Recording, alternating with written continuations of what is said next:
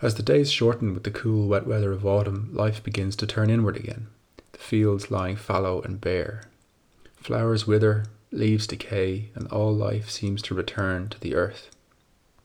It's in this period of fading light that strange and beautiful forms begin to arise from the undergrowth in the temperate regions all over Europe.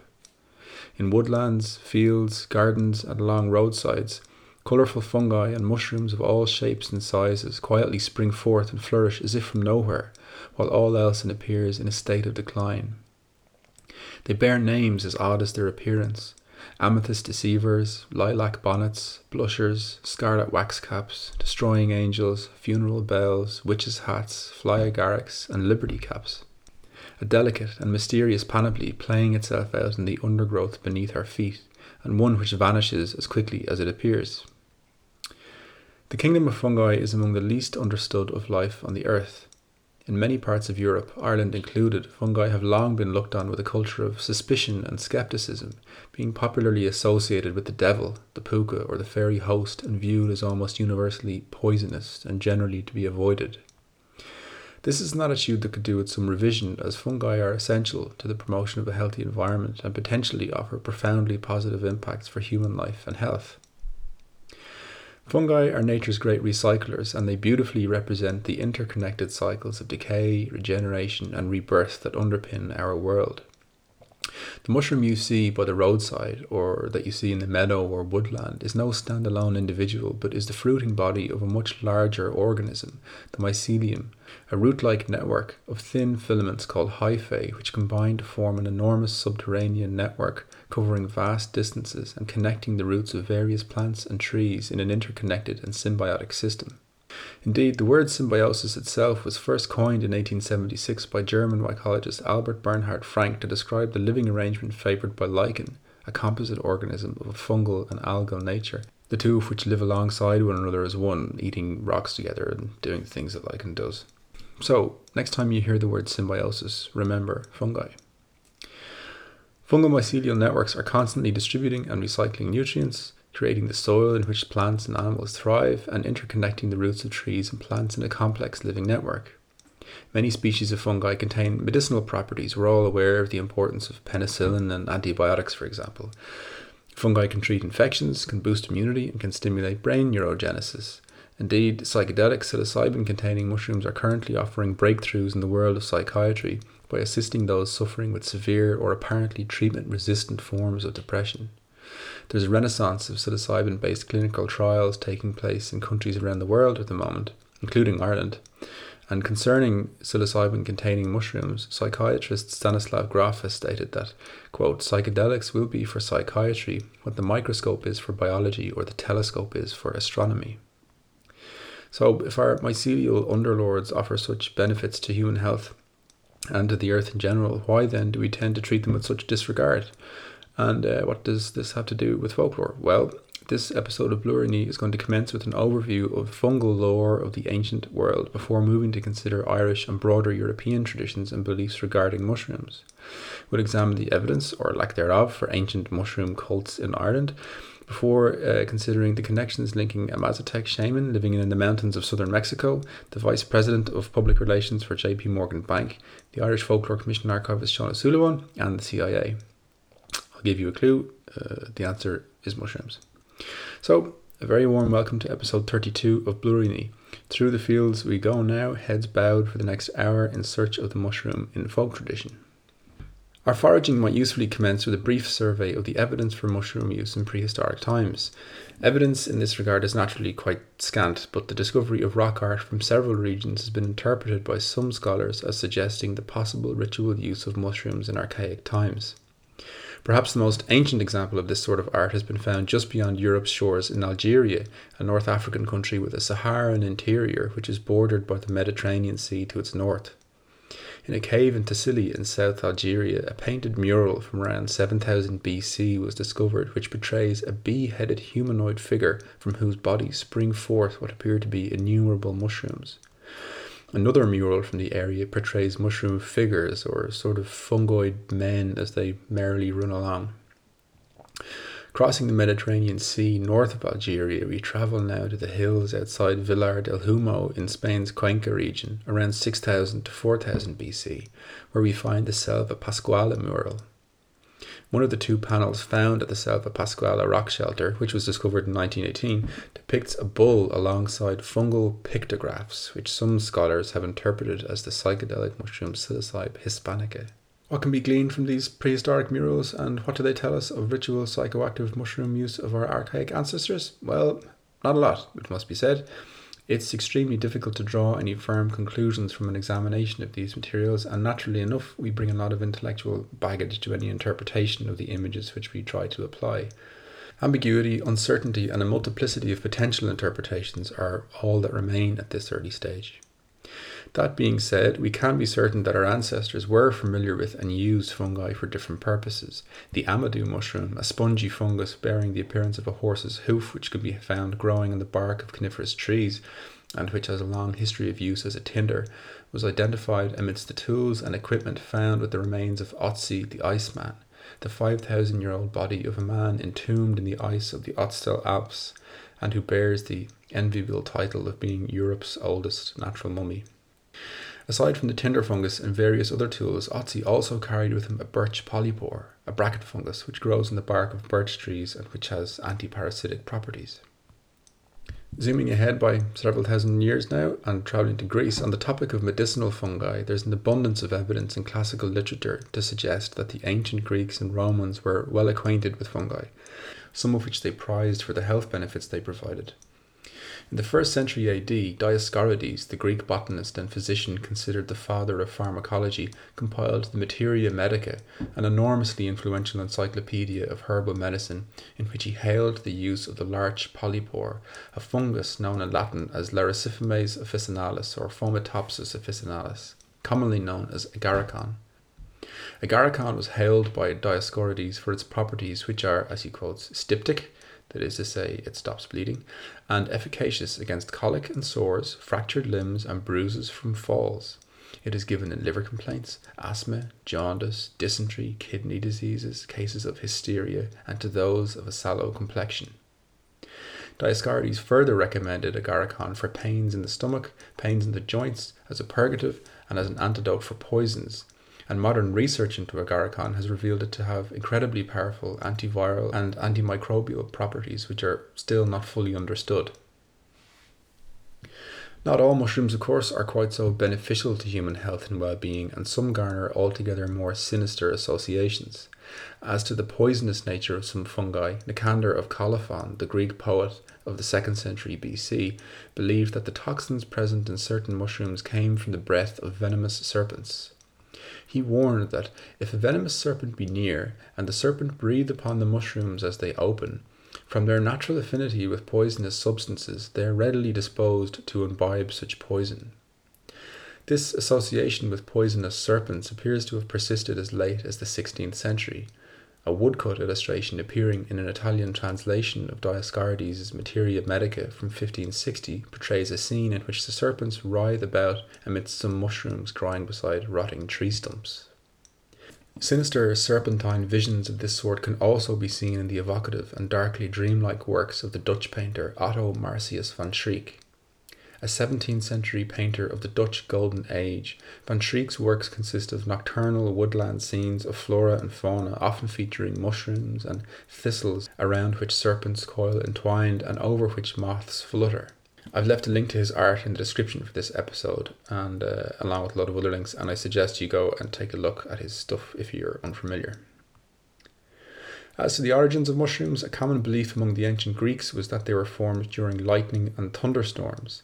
On this topic, the philosopher Theophrastus, a student of Aristotle's, writing around 300 BC, notes, "With regards to these things, peculiar beliefs are held, for they say that mushrooms are produced during autumn rains and by thunderstorms especially, which are the main reason of their growing."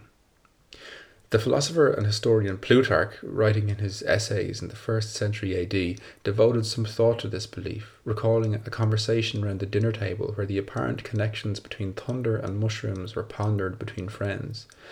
An excerpt of his account goes as follows.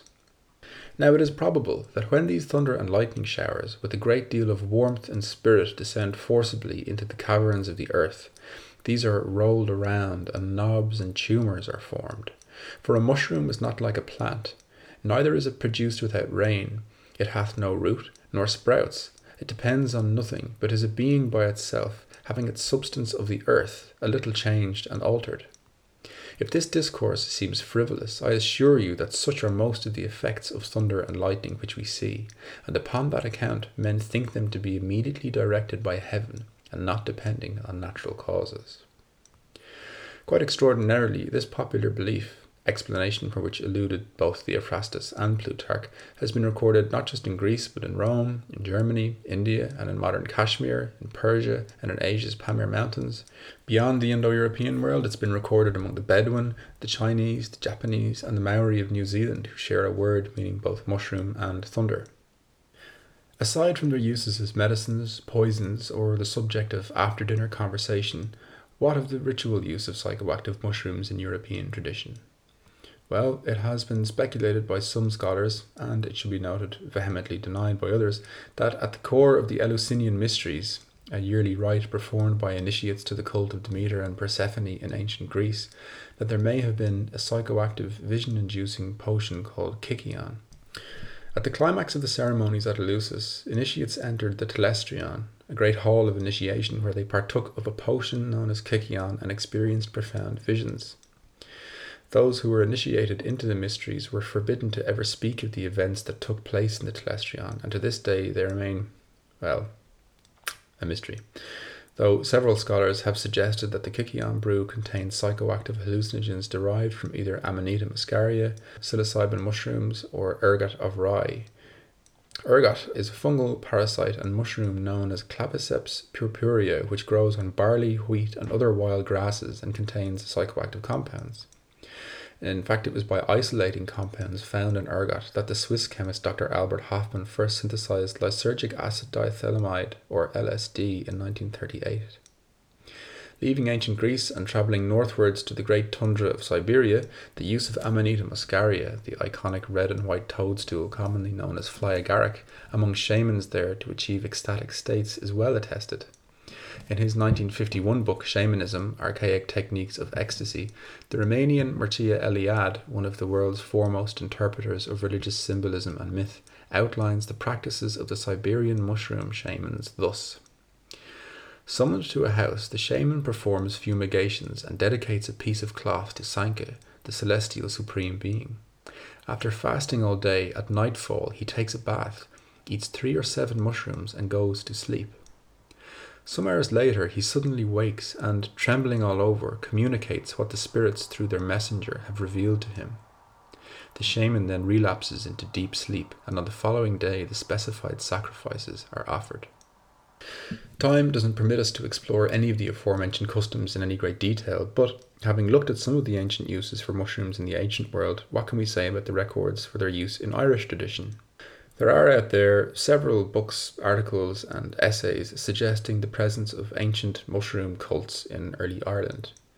Of these, I've read speculations linking descriptions of the hero Cuchulain's warp spasm with the effects of Amanita muscaria, suggestions that the swirly spirals and rock art that adorn megalithic sites such as Newgrange in County Meath are indicative of psilocybin mushroom use among the ancients, and I've waded through suggestions that reference to certain esoteric practices recorded among early Christian monks in Ireland are in fact veiled references to the use of mushrooms as intoxicants.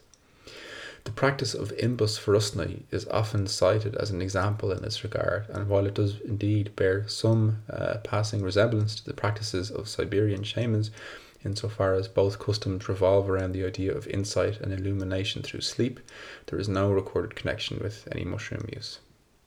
A quote and a description of imbus forusnai follows here. Imbus forusnai, manifestation that enlightens.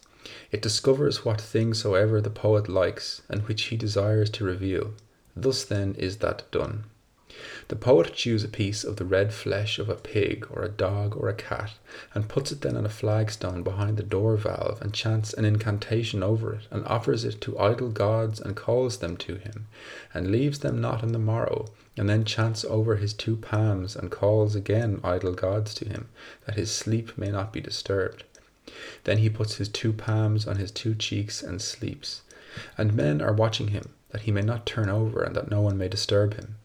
And then it is revealed to him that for which he was engaged till the end of 3 days and nights, or 2 or 3 for the time that he may judge himself to be at the offering. St. Patrick banished that, and the tin and lay the illumination of song, and declared that no one who shall do that shall belong to heaven or earth, for it is a denial of baptism.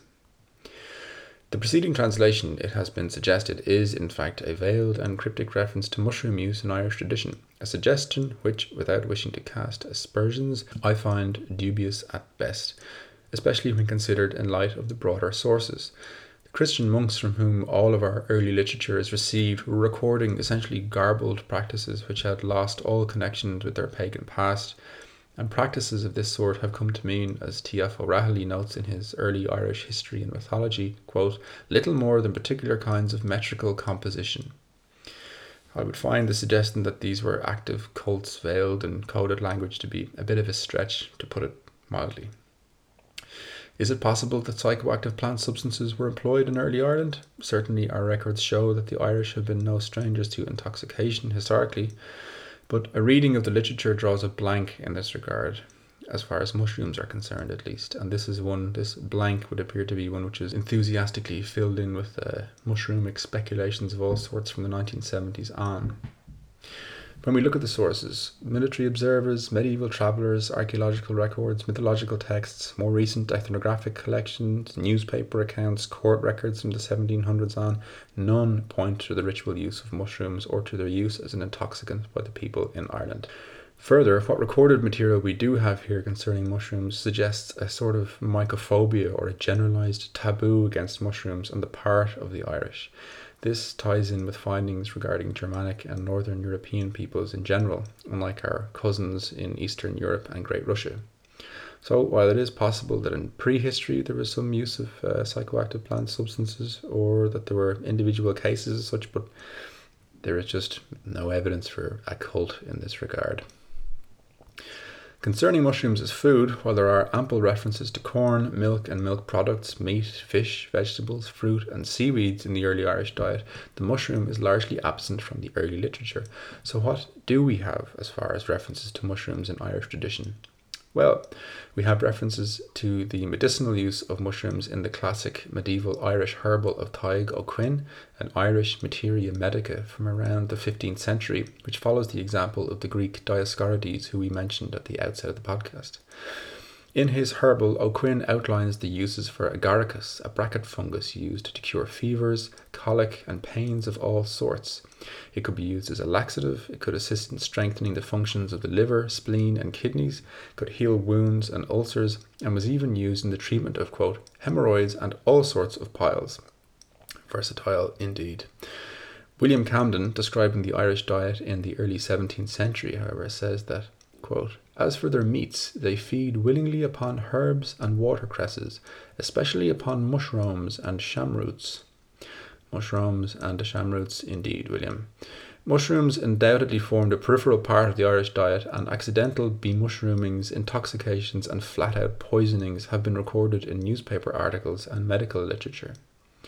An article published in the Freeman's Journal in Ireland on the 14th of September 1837 describes the unfortunate accidental death of a mother and her 6 children after they ate poisonous mushrooms picked near Ballynahinch in County Galway. The account reads, 6 children poisoned. We have the painful duty of recording this week one of the most lamentable cases of accidental poisoning that ever came to our knowledge.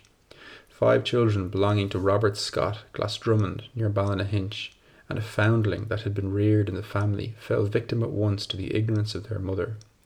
The poor woman had collected a number of fairy stools, by some called paddock stones. The botanical name is, we believe, Agaricus oreades. We give all the names that the public may be on their guard. She had collected them in mistake for mushrooms, brought them home to the children, and the fatal consequence followed, which we have already related. The circumstance affords a warning to parents more forcible than any words we could employ to caution their children against eating plants which they know nothing about, and especially to guard them against those fairy stools which were not generally known to be poisonous. Terrible events of this sort, though rare, are not unheard of, and while mushrooms did form a peripheral part of the Irish diet, the general attitude towards them in Irish tradition seems to have been one of disdain, dislike, and distrust. In volume 1670 of the main collection at the Archives of the National Folklore Collection, University College Dublin, is a curious ethnography gathered from around Ireland concerning mushrooms and tradition. I was always curious as to how this questionnaire material was compiled and why it came about, and, following a hunch, I searched through the uncatalogued correspondence of Irish Folklore Commission archivist Sean O'Sullivan. There I was particularly excited to discover correspondence from Or Gordon Wasson lying in our collections. So, who is Or Gordon Wasson, and what has he to do with the Folklore Commission and its holdings? Wasson is somewhat of an unlikely figure to have taken an interest in mushrooms. Born in Montana in the USA, Wasson was the president of public relations for the bank J.P. Morgan & Co. He is also widely regarded, however, as the father of ethnomycology.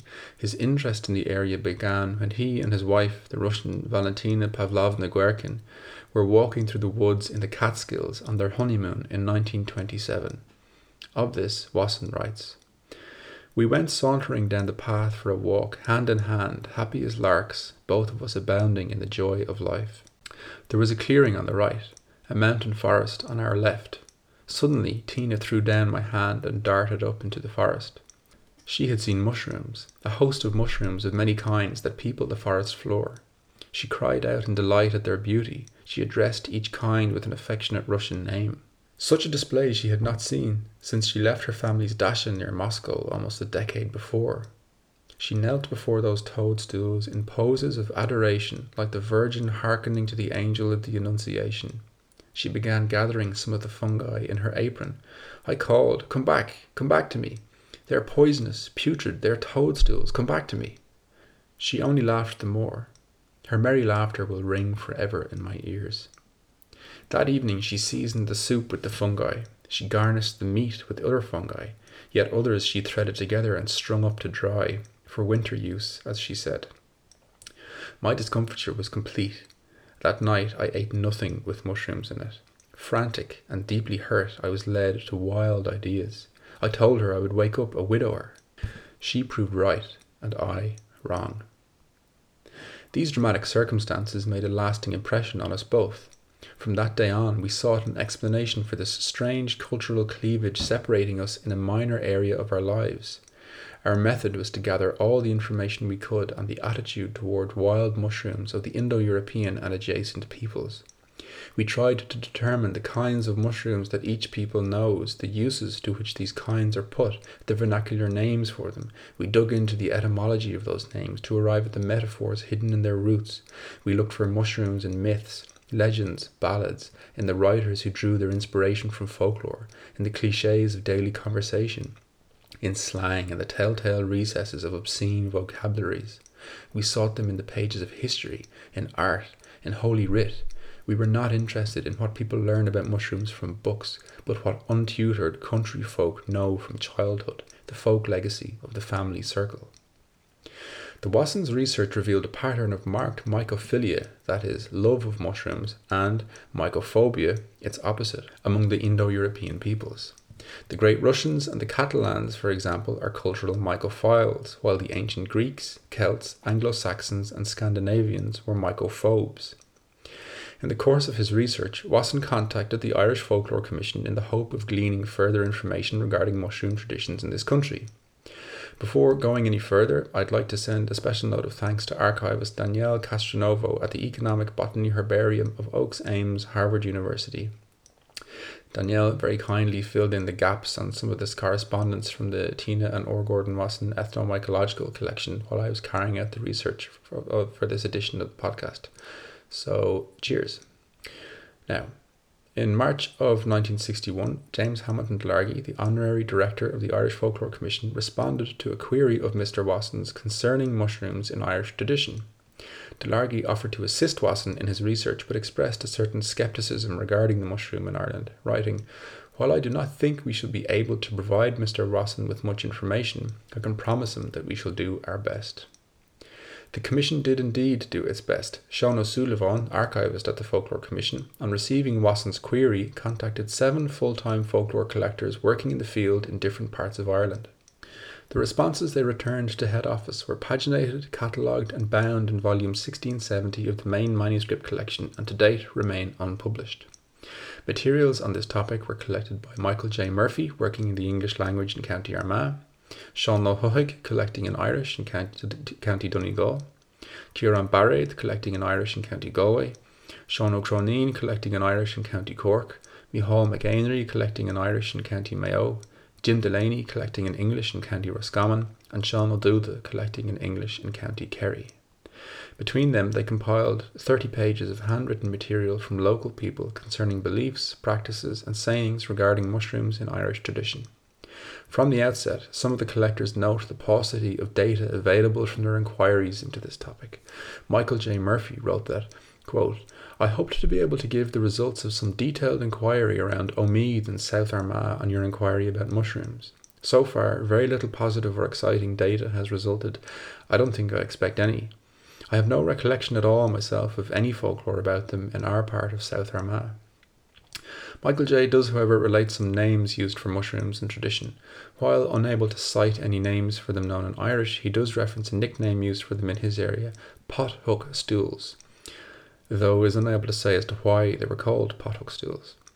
The answer, in fact, lies in the corruption of the word used for toad by the Dutch, Frisians, Norwegians, and Danes. That word is pad or paddock, and reference to it can be found in the opening scene of Macbeth, where the witches declare, "Paddock calls anon. Fair is foul and foul is fair, hover through the fog and filthy air." Pothook is paddock is therefore toad, and pothook stool is toadstool. Other names given to puffball mushrooms in the area were blind man's buff, the reason given that when you'd step on them, the dust would puff into your eyes and blind you. Other charming names for mushrooms are accounted for in County Roscommon, and Jim Delaney relates how a farmer explained to him that, quote, "There is a type of mushroom that is not edible, which informants say is shaped like a child's top, i.e. a spinning top, and it has a lot of brown dust inside in it. This is locally known as a sheep's fart. Whenever you see these out early, it will be a bad year for potatoes, poor quality and bad crop." Now, not all mushrooms betokened a poor harvest. Sean Glennon of Claregalway explained to folklore collector Ciarán Barraid that, quote, "They used to say that there would be a great harvest on the year that mushrooms were plentiful. If the year was wet, there would be no mushrooms, but if May and June were dry, with rain coming at the end of June or start of July, they would be everywhere and you couldn't walk in the fields without stepping on them." Returning briefly to the topic of the aforementioned sheep's farts, listeners may remember from the episode on folk medicine the use of the dust from a fungus known as the bull's fart to stem bleeding. Listeners should also take note that the ill or infirm should never be exposed to actual sheep's or bull's farts, which would likely send all but those in the rudest of health immediately packing for Hades. Leaving sheep's, bulls and their farts now, the horse mushroom was also kept and used to stem bleeding, as Sean Glennon again explains, quoting, "There was a mushroom called the horse mushroom which grew very large. If you let them grow to full maturity, they would fill with dust, and the dust would blow in the wind when they'd open up. In the piece that remained, the skin inside, there was a cure on that for cuts. A piece of it was placed into a cut to stop the bleeding. It would be kept in a jug on the dresser for such an occasion if a neighbour or anyone needed it." Other accounts collected in Donegal relate how farmers feared that some of the mushrooms growing in fields where livestock were grazing could be injurious to them. Seamus McAuliffe from the Salisey in County Donegal related how, quote, "Some of the old people used to say too that some of these mushrooms that grew in the fields, that if there were sheep grazing in these fields, that if the sheep touched them, that there was some sort of dust in them, and if this dust got into the sheep's eyes, it would blind them for some time and give them some sort of ailment of the eyes." What other traditional names were there for mushrooms? Well, in Hiberno English they were often pronounced miseroons, in Irish commonly known as mishroon, which itself stems from the French museron, and fos ein oíche, meaning one night's growth. Another common Irish language name finds expression in a host of local variants in County Mayo, where Baicán, Buacán and Buacán are all recorded. The term from which they stem, bacán, the etymology of which is a little unclear, to me at least, is perhaps the most common term for mushroom in the Irish language. In Galway, newly grown mushrooms were called puccini, little pots, whereas those that had matured and were beginning to turn were referred to as clouster, a term used to describe an ungainly, unshapely sort of shambles of a person. The mischievous shape-shifting spirit, the puka, who I covered in our previous episode, an interview with sculptor Aidan Hart, is also referenced in relation to several mushrooms in Irish tradition. Cussapuka, meaning the puka's feet, was the name used for the stinkhorn mushroom. Look that one up. Cauchapuka, meaning the puka's cheese or fairy cheese, was often used to describe bracket fungus and polypores of one sort or another. And Mericon puka, the puka's fingers, was also used as a name for mushrooms. The fairies often appear in connection with mushrooms, and of course, narratives concerning the leprechaun or Lurthadon generally feature his appearance on or beneath a toadstool of one sort or another. I'm going to play a piece of audio from the archive here, which was collected in 1980, and in which the topic of fairy paths, that is, invisible roads used by the fairies, is being discussed. The topic of mushrooms crops up in the discussion, and one of the Farrell sisters here describes how a person shouldn't go near the fairy mushrooms, or else the fairies will appear to you. You ever hear about fairy paths? Fairy paths? Oh, fairy path, yes. Yeah. That you wouldn't go on the fairy paths, walk on the fairy paths. Yeah. There was you could recognise them, could you? Yeah. Well, it was, I suppose, it were on fairy feet at the time, used to make them. And the fairy mushrooms. And the fairy big mushrooms. Ones that grew in the tree. Don't can hear that. The fairies will appear to you at night. Would they be, years ago. Would they be poisonous mushrooms? Oh, yes, they would. Oh, yes, yes, poisonous. Yes. This next account from our manuscripts was collected in 1936 in County Wexford by Sean de Butler, and it relates how a man came upon a ring of fairies seated on mushrooms one night. There was a man went out one night in July to pick mushrooms. This man went to a field which he knew was full of mushrooms, and went down to the middle of it. When he got there, he found a ring of fairies, and they were all seated on the mushrooms. He rushed home as fast as he could. When he got up the next morning, he went back to the same field, and he saw the mushrooms there all right, but he was afraid to touch them. Aside from their connection with the fairy host, another account describes how mushrooms could be employed in the creation of sinister love charms. This next entry instructs the reader in the creation of a slightly gruesome charm for coaxing women. It reads, "Get 10 silk pins, kill a mouse, and stick the pins in his body until they get rusty. When the pins are rusty, get a bolivan bacca, a sort of a mushroom, and stick the pins in it, and leave them there for 3 days. Pluck the mangleen mairach, a herb, and rub the pins to it. Any girl you stick one of these pins in her clothes will follow you all over the world." So much for going to the pub or a wee walk in the park or something. The bolivan is recorded elsewhere in our school's collection manuscripts as referring to a white poisonous fungus, though we have no more specific details in this regard. All was not love charms and fairies though, as mushrooms were also naturally consumed as part of the diet in Ireland. In correspondence with Wasson, O'Sullivan notes that, while not a standard dish, it is clear that mushrooms were eaten fairly commonly as a delicacy in rural areas. They would be eaten more in times of famine or shortage of more normal foods. Several references in the accounts refer to the pleasure experienced by those who would pick field mushrooms before returning home and cooking them on the embers of the fire. Mushrooms were often roasted on the edge of the grate, being placed upside down on the embers and handled by the stipe or stalk. To these was added salt and pepper, and the juice that came from them as they roasted is described in several accounts as being a particular delicacy. One account from our manuscripts describes the practice among young boys in the parish of bringing pocketfuls of mushrooms to cook at wakes. It reads, "In the months of July, August and September, when the mushrooms would be plenty, there used to be great fun at the wakes. Nearly every lad who was going would have his pocketful of mushrooms. They would all wait then until about 12 o'clock, when the rosary and the supper would be over, and they would all crowd round the fire. All the women would be gone to bed or gone home, and they would have the place to themselves. There would be a great heap of grease after boiling pots all day, and on account of all the timber that is burnt at wakes. They would all then take out their mushrooms and put them down in the griasach after putting salt on top of them. When they would be cooked to their satisfaction, there would be a regular row over the whole affair. They would not know which of them was their own, and they would burn their fingers trying to get them out of the flames. The people of the house would know well enough that they would be at this game, and they would hide the frying pan when they were going to bed. It is said that it destroys a frying pan to put mushrooms on it. Another popular way to prepare mushrooms was by frying them in a pan in sweet milk.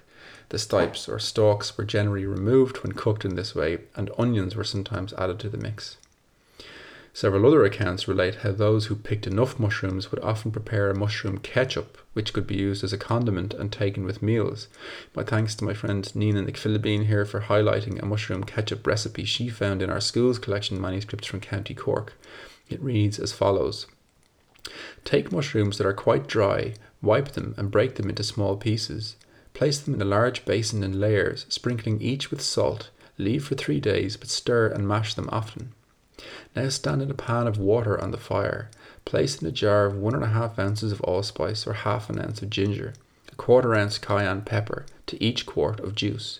Bring to the boil and continue for 1½ hours. Store in small jars or bottles, adding a few cloves to each. Another school's collection account from County Leitrim describes a similar process. Gather mushrooms and put them in a crock.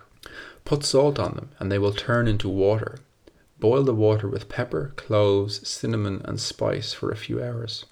Mushroom picking, and indeed mushroom ketchup, serves as the subject for this next song I'd like to play. Recorded by Diane Hamilton on the 7th of November 1956 from the singing of Robert Cinnamon from County Antrim, it describes a romantic rendezvous between the protagonist of the song and the young woman whom he meets as she is out picking mushrooms in the fields one morning. I'd like to send thanks to Emmett Gill, archivist with na Piabhrí Uillinn in Dublin, who pointed me towards the collection in which the song is held, and also to archivist Maeve Brewers at the Irish Traditional Music Archive in Dublin, who very kindly tracked it down for me across a variety of old formats, and also to copyright holder Donal Lunny for permission to play this recording, which I hope you all enjoy. So here is Robert Cinnamon and his rendition of Gathering Mushrooms. Rising early out of bed and across the fields I steered do. When drawing nigh, a wall passed by and a pretty fair maid she appeared do. Oh, her head was bare, I do declare, she had neither hat nor feather on. She stooped so low, gave me to know it was mushrooms she was gathering no. Oh, was gathering no. She stooped so low, gave me to know it was mushrooms she was gathering no. Ah, where are ye gone, says I, my dear? Why are you up so early, oh? I seen you o'er the dewy grass before the sower of fairly, oh. Right modestly she answered me, and she gave her head a fat chop. And she says, I'm gathering mushrooms for to make my mommy ketchup. Oh, the ketchup, oh. She says, I'm gathering mushrooms for to make my mommy ketchup, oh. Ah, her panting breast to mine I pressed. Her heart was like a furrow, and her lips and mine did gently join, and we both sat down together, oh. Where'er I wander, east or west, sure I'll never forget that morning, no, or that nice wee maid in the grassy shade that mushrooms was a gathering no. Oh, was gathering no. that nice wee maid in the grassy glade that mushrooms would I gatherin' know. Now, continuity and change is part and parcel of any living tradition, and so I suggest you may also be interested in a recent adaptation of this song, Gathering Mushrooms, which has been arranged by the singing group Landless. Landless are Lily Power, Maeve Meir, Ruth Clinton and Sinead Lynch, and they've recently recorded a fine arrangement of the song, which, seeing as it's yet still unreleased, I'm only going to play you a refraction of to whet your collective appetites, as it were. My thanks to Landless for permission to include this. See a link in the description to hear more of their songs and to support their work. Right modestly she answered me, and she gave her head one fetch up. She says I'm gathering mushrooms for to make my mummy ketchup. Oh, oh, ketchup. Oh. She says I'm gathering mushrooms for to make my mummy ketchup. Oh, her panting breast on mine she pressed. Her heart was like a feather, oh, and her lips on mine. Mushrooms were also gathered and sold in the autumn.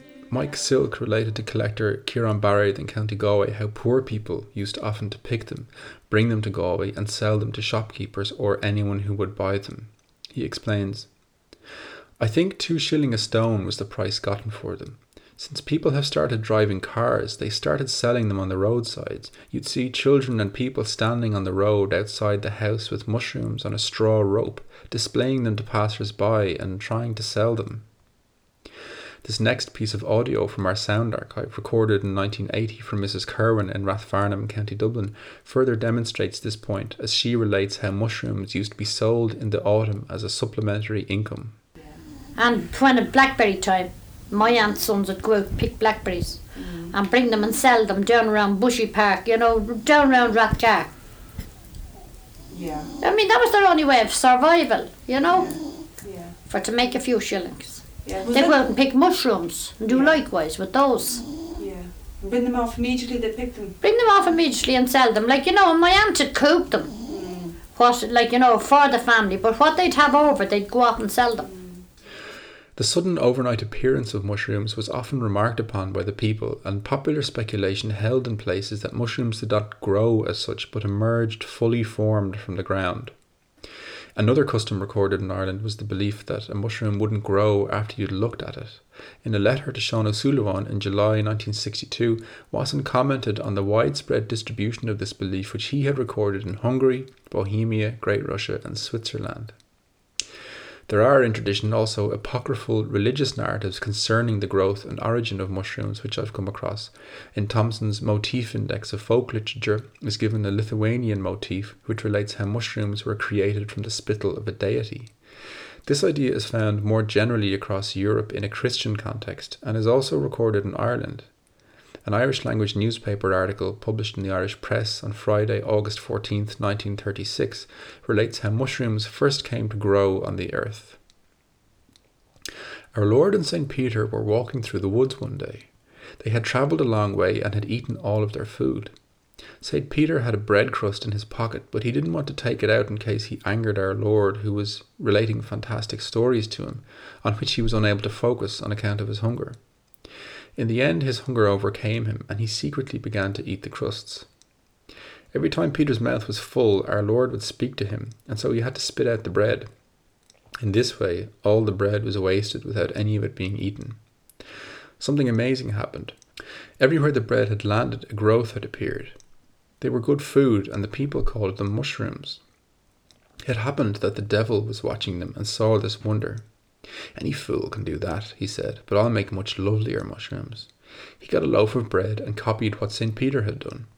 Mushrooms very like Peter's grew up, but alas, everyone who ate them died, as the devil's mushrooms were poisonous. A version of this narrative is also to be found in our school's manuscript collection, along with several versions of a popular riddle regarding the appearance of the lone mushroom in the field. A version of this riddle from County Louth goes thus. On yonder hill there stands a deer, seldom seen but once a year.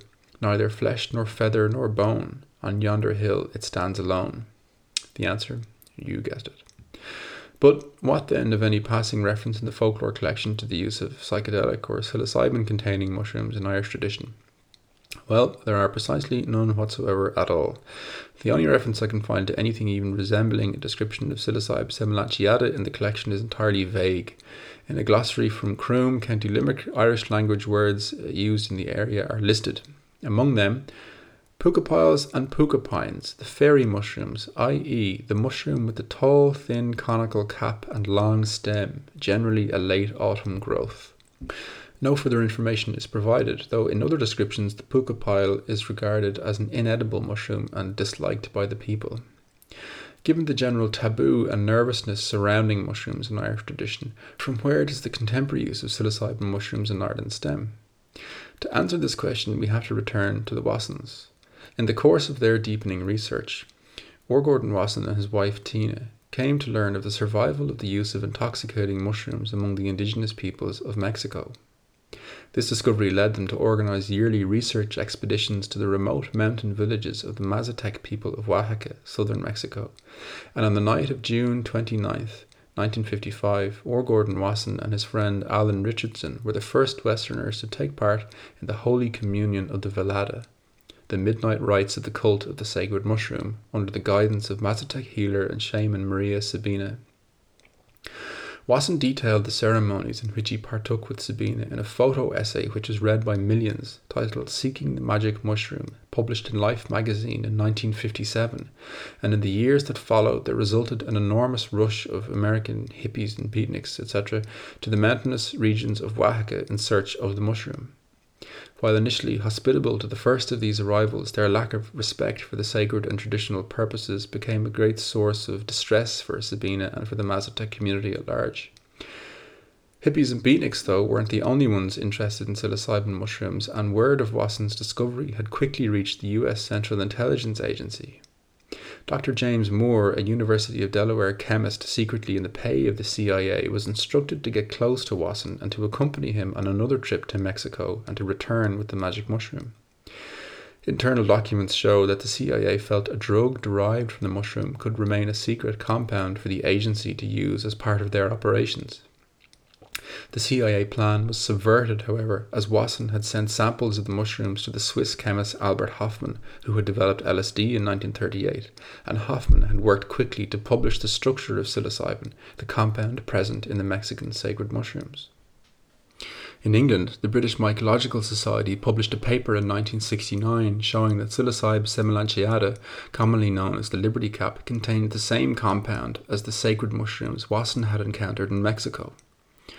Newspaper accounts concerning the use of psychedelic mushrooms don't appear in Ireland until the 1970s, and given a consideration of the broad array of sources at our disposal, I think it's fair to surmise that contemporary use of psychedelic mushrooms in Irish culture is not representative of any long-standing, formalised, archaic tradition or cult, but, stranger still, can be traced directly to the impact of Wasson's meeting with healer and shaman Maria Sabina in 1955, and to the enormous impact that their meeting had in introducing psilocybin to the Western world.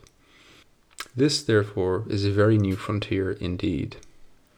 Some of those at the forefront of this frontier are the researchers, practitioners, scholars, and participants currently undertaking randomized controlled trials in which the efficacy of psilocybin in the treatment of severe depression and anxiety is being assessed. In Ireland, Dr. John Kelly of the Department of Psychiatry, Trinity College Dublin and Tallaght Hospital is leading a team of researchers conducting a randomized double-blind trial investigating the efficacy of psilocybin in treatment-resistant depression. A 2019 paper by Kelly and 5 other authors, Baker, Babaker, Burke, Brennan and O'Kane, while warning of the dangers of psychedelics taken in unsupported environments, outlines the potential therapeutic benefits of psilocybin treatment in reducing anxiety, improving mood, improving optimism, imbuing a sense of meaning, increasing spiritual significance, and adding to a greater feeling of interconnectivity with the environment and with others. So, will the next 10 or so years see the decriminalisation of psilocybin and its emergence as an accepted therapeutic intervention for depressive disorders? It remains to be seen.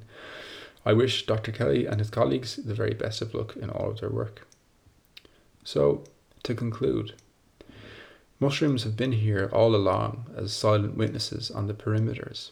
Existing on the margins and populating the undergrowth, they have gone unnoticed as peripheral details bearing an eerie grace, a mystery at the edge of the frame, now opening a door onto centre stage in the play of human consciousness and imagination, a living landscape from which there is much to learn. I hope you've enjoyed this episode of Blue Rooney. Thanks for listening. Until next time, take care. Slán.